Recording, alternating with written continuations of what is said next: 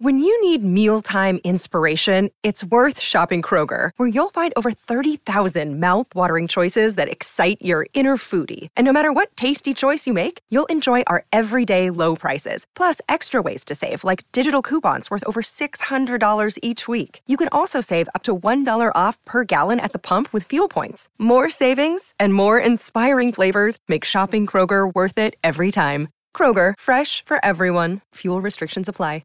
With threats to our nation waiting around every corner, adaptability is more important than ever. When conditions change without notice, quick strategic thinking is crucial. And with obstacles consistently impending, determination is essential in overcoming them. It's this willingness, decisiveness, and resilience that sets Marines apart. With our fighting spirit, we don't just fight battles, we win them. Marines are the constant our nation counts on to fight the unknown. And through adaptable problem solving, we do just that. Learn more at marines.com.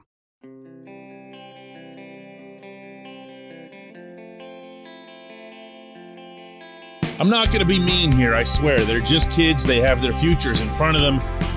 Hopefully, they all excel in whatever it is that they do in life. I do feel that it's fair to say that I fear for this franchise's future after watching a development camp scrimmage like the one yesterday up in Cranberry. Good morning to you. Good Friday morning. I'm Dejan Kovacevic of DK Pittsburgh Sports. This is Daily Shot of Penguins. Comes your way bright and early every weekday. If you're into football and or baseball, I also offer daily shots of Steelers and Pirates that I also hope you'll check out. Look, lots of things can impact a development camp overall, but especially the scrimmage that annually comes at the end. And this one in particular coming in the middle of the summer like this, right off the draft, when guys aren't doing a whole lot of work, is going to look a lot more sluggish than the way you normally hold it, which is in September. But the team chose this route, and the players were out there, and there was ice, and there were pucks and sticks and all that other fancy stuff. And I'm not going to be able to avoid this, am I? There's not a lot of skill out there. There's not a lot of speed out there.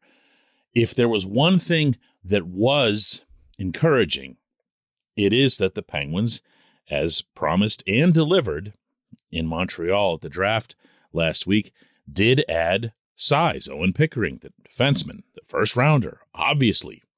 Big boy, 6'4", still growing. And he carried himself well enough on the back line, definitely not ready for any sort of professional ranks. His stride needs to grow into his size, and that's not something that's going to happen like that. I like Luke Devlin. He was another guy that had a big body, used it well to shield people off. Again, you know, the skating needs work, but that happens very commonly with younger players who just sprout up. That's not just in hockey, that's in any sport. Nolan Collins was the other big body that I liked. He's another sixth rounder like Devlin, and he was both aggressive and smart. And yeah, all of this dovetails nicely with what Ron Hextall and Mike Sullivan both brought up last week in Montreal, which is that the Penguins want to get bigger, particularly on the back end. They want to get a little bit more physical. They don't want to get pushed around. So they want to get bigger players, but they also want to make sure that they can really play the game. The best avenue to do that is, as ever, the draft. But my goodness, it takes time. So that's my positive, in addition to Pickering just being such a bright young man. And I hate to keep harping on that, but I've spent a lifetime covering the sport, and there aren't many youngsters who sound the way he does. This was Pickering after the session yesterday. Yeah, it was a great experience. Super cool, obviously. Came straight from the draft, so went pretty fast. It's definitely been a whirlwind. And there's a lot of takeaways. First of all, I'd say this facility and the people in the organization are top notch. So super excited to be a part of the Penguins, and I can't wait to come back in September. Someday that kid's going to run for mayor of whatever the name of that town is that he's from, that's 12 miles south of Winnipeg. I don't remember it, but I'm sure he does, and I'm sure he'd get everybody's vote. But overall, I'm not going to sugarcoat it. Not exciting. This portion of Daily Shot of Penguins is brought to you by the good people at the Greater Pittsburgh Community Food Bank, where they're committed to providing food for all of our neighbors in need across Western Pennsylvania. They, in turn, need your help. Find out how $1 can be turned into 5 full meals for those in need. Visit pittsburghfoodbank.org. This isn't a critique of the scouts, the executives, or anybody else involved in the drafts or other forms of amateur acquisition. They haven't had picks. It's impossible to be good at drafting when you can't participate in that draft. And this has been true for this franchise for about a decade now. We all know why. We all applaud why. But it doesn't change the truth. It doesn't change what you're seeing right in front of you. In development camps from the past, and I've actually got this bizarre streak going of having seen every one of them since they started in Max Talbot's draft year going way back. I'd never seen one quite like this. The one last year, which was in September, had at least a couple of guys that would catch your eye. A couple of guys where you'd see something and you'd go, whoa, didn't see that coming. Where'd that come from? Valtteri Puustinen was the one that stood out to me. And that's not someone that I was paying a whole lot of attention to. I didn't go in there looking for Valtteri Puustinen. So I was kind of, I'm not going to lie to you, a little bit proud of the fact that he ended up being a really nice contributor and earned a call-up, and I mean earned, to Pittsburgh last season. Only lasted one game, but he sure didn't look out of place out there. He showed, frankly, NHL-level vision, NHL-level hands. The skating was good enough, and he also showed a proclivity and at times a passion for going to the net, which is a kind of an unusual combination of a skill set. So he stood out, and I reported as much at the time. And I like to do that. I like to find that one guy and say, hey, here's the one. Here's the one who jumped out. This is somebody that you'll want to keep an eye on, just so that maybe, a few months later or even years later, I'll be able to say to somebody, oh, yeah, I noticed him at the development camp. We all have a little bit of that in us, right? I got nobody, I got nobody. There were a couple of decent goals scored, good finishes, but they were good finishes by guys who couldn't really move much, and that's not going to matter much for you unless you're Brian Boyle and you can do literally everything else in your career. Here's where I want to take this. I want to pound home once more, as I did on the eve of the draft last week from up in Montreal, that this organization needs to hang on to its picks. This organization might even need to add more picks. And I'll give you an example of what I mean. Hextall, right now, has to move, I think, 2 defensemen, not 1, 2 NHL defensemen off his roster. Those are probably going to be John Marino and Marcus Pettersson or Brian Dumoulin. It's definitely not going to be all 3. But Marino seems most likely. These guys are all in the $3 to $4 million range in terms of cap hits. Dumoulin's got just 1 year of his cap hit, so there might be teams more willing to take him on, but the others are obviously a lot younger. Here's what I say. Just move them for draft picks. It serves a lot of purposes.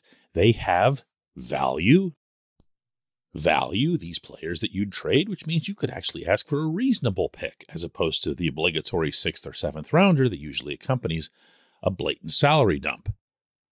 And if the other team doesn't have a player who's a match, meaning a forward, then you can just take that money or that cap space that you pick up from that other team and go into free agency and get somebody that you want.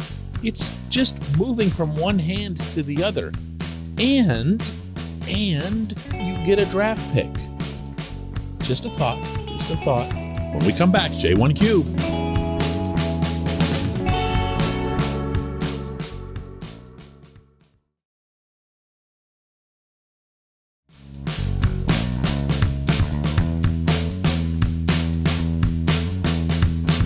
Today's J1Q comes from Bill, who asks, DK, which prospect has stood out the most to you? Okay, well, now that I've just rained all over pretty much all of them, I am going to admit that the one player who showed at least spurts of being able to do things that are translatable to the NHL is Lukas Svejkovsky, the 5'10" winger out of the WHL. He was the team's 4th round pick in 2020 and scored a bunch of goals this past season for Seattle in helping that team get to the league's final. He showed kind of a squirt bug tendency to go wide on defensemen. He had a decent first step. I wouldn't call him explosive. I wouldn't grade the speed once he got going as anything better than decent either, and the same goes for the hands. But don't make me do this, Bill. It's really rough to avoid being critical. I was actually looking forward to more. I really was. I thought that there might be a guy here or there who'd stand out in a certain way. And look, something else to point out here is that there are players in this camp who are seen as solid two-way types, including the forwards. Think of them more in the Philip Hollander mold. Guys that you wouldn't necessarily notice in terms of, whoa, what a spectacular thing that was. But coaches will appreciate certain things that they do from a diligence standpoint, little skills and awarenesses that players their age don't usually have. But I'm going to say this again. This used to be an event where you'd have, I wouldn't say 3 or 4, but you'd definitely have 1 or 2 players who would just jump out at you and you'd say, man, they don't even belong on that rink. And that's not this. I appreciate the question, Bill. I appreciate everyone listening to Daily Shot of Penguins on what's been obviously a pretty wild week for the team.